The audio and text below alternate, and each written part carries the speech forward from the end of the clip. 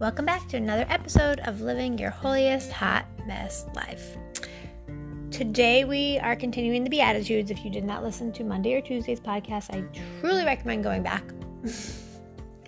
I'm grateful to Jesus for his teachings, all of the things he's taught, even the ones I don't like and the ones that are hard, like loving our enemies. But I'm grateful for the Beatitudes because they really bring me deeper and higher in my understanding of God's expectations for my life. And so as we live our holiest hot mess lives, we can study the Beatitudes on a regular basis, and they remind us of who God is expecting us to be and of how God's rewarding us as we grow in those expectations. So on today, we are looking at Matthew chapter 5, verse 5, which reads, "Happy are those who are humble. They will receive what God has promised." I love how often Jesus models humility for us, right? Like he could have come down here like any of the Avengers. That's the first thing that comes to mind. I don't know about you, but I love the Avenger movies. I don't know. I just love the superhero movies. And it's not because I'm expecting some superhero to show up and rescue me. I think it's just because I think superheroes are so flawed. And to me, it's a reminder that all of us can be superheroes, that we don't have to be perfect to be superheroes, that the only superhero who was ever perfect was Jesus. And yet, Jesus is so humble. He could have showed up here in any form, and yet he came in the form of a baby to be born in poverty. And he's so humble in the way that he loves the sinners, right? He doesn't want to live in a mansion. He's willing to sleep in a field. And he's willing to walk everywhere. He doesn't have to ride in fancy carriages or on fancy horses. And when I think about how Jesus models humility for us, and then I think about, the religious leaders of his time and the religious leaders of our time, I think about, and even political leaders of our time and all kinds of leaders of our time, I think about how it's so important for us to continue to be humble and to not allow anything that the world tells us about ourselves that's good or positive or puffing up. That should not be our goal. That should not be our compass. So let's pause and reflect. Think about a time where you wanted to be puffed up and proud about something, and you were either able to be humble about it or God humbled you, because he will. And we'll be right back.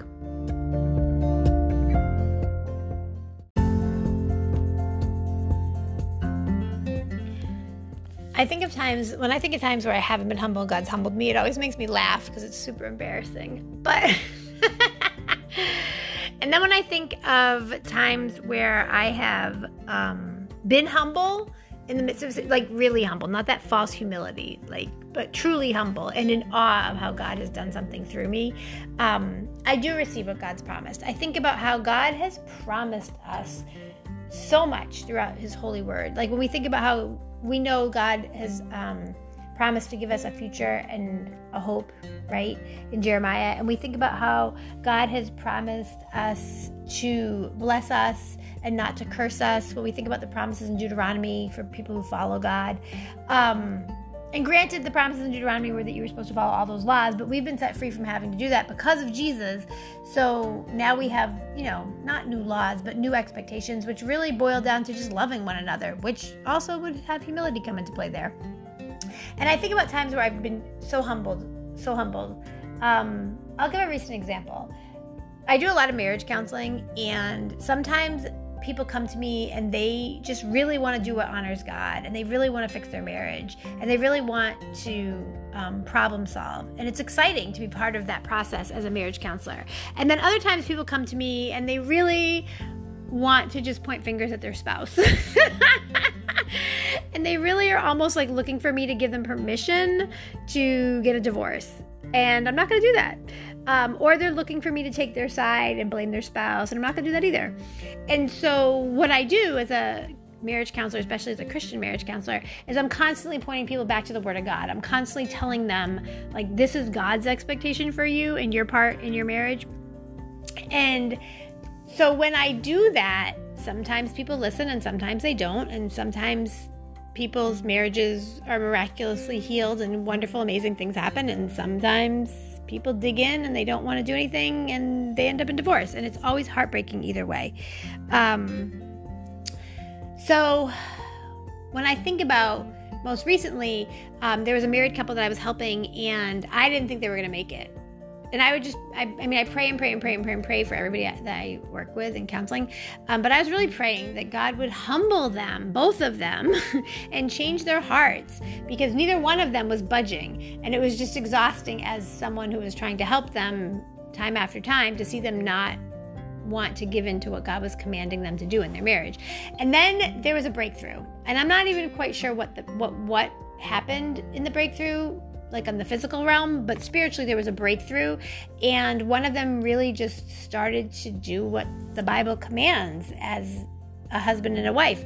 And I got this amazing text recently just praising God for how God used me to be a blessing in their marriage, and how like they can't even believe how things have turned around, and how they're sorry they didn't listen, like a year and a half ago.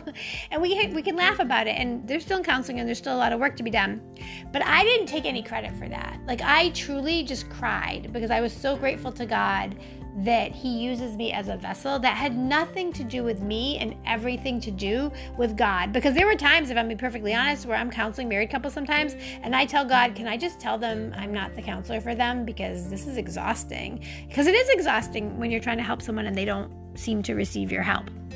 So I say all that to say that when we are humble, we receive what God has promised. When I humbly continued to just pursue God and to pray for this married couple and to continue to speak life into both of them and to continue to speak the word of God to both of them, that's where the change happened in their marriage.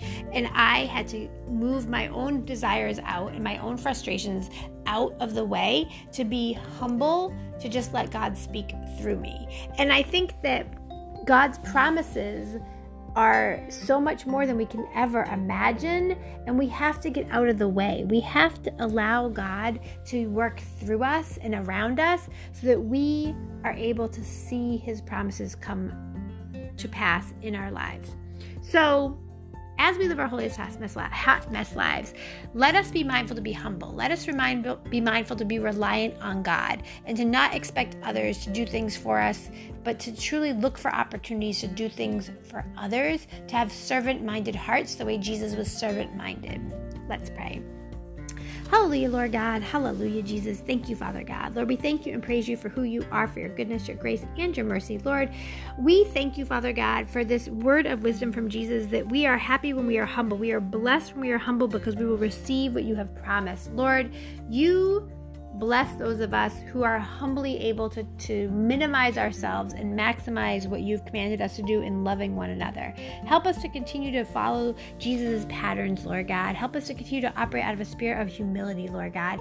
Help us, Lord, as we live our holiest hot mess lives, to truly, Lord, truly put others first, Lord God, and not to get puffed up in our own abilities, Lord God, but to remember that everything we have and everything we're able to do comes from you, Lord. And without you, we are but filthy rags. Have your way in us and help us to glorify you. In Jesus' precious name, amen.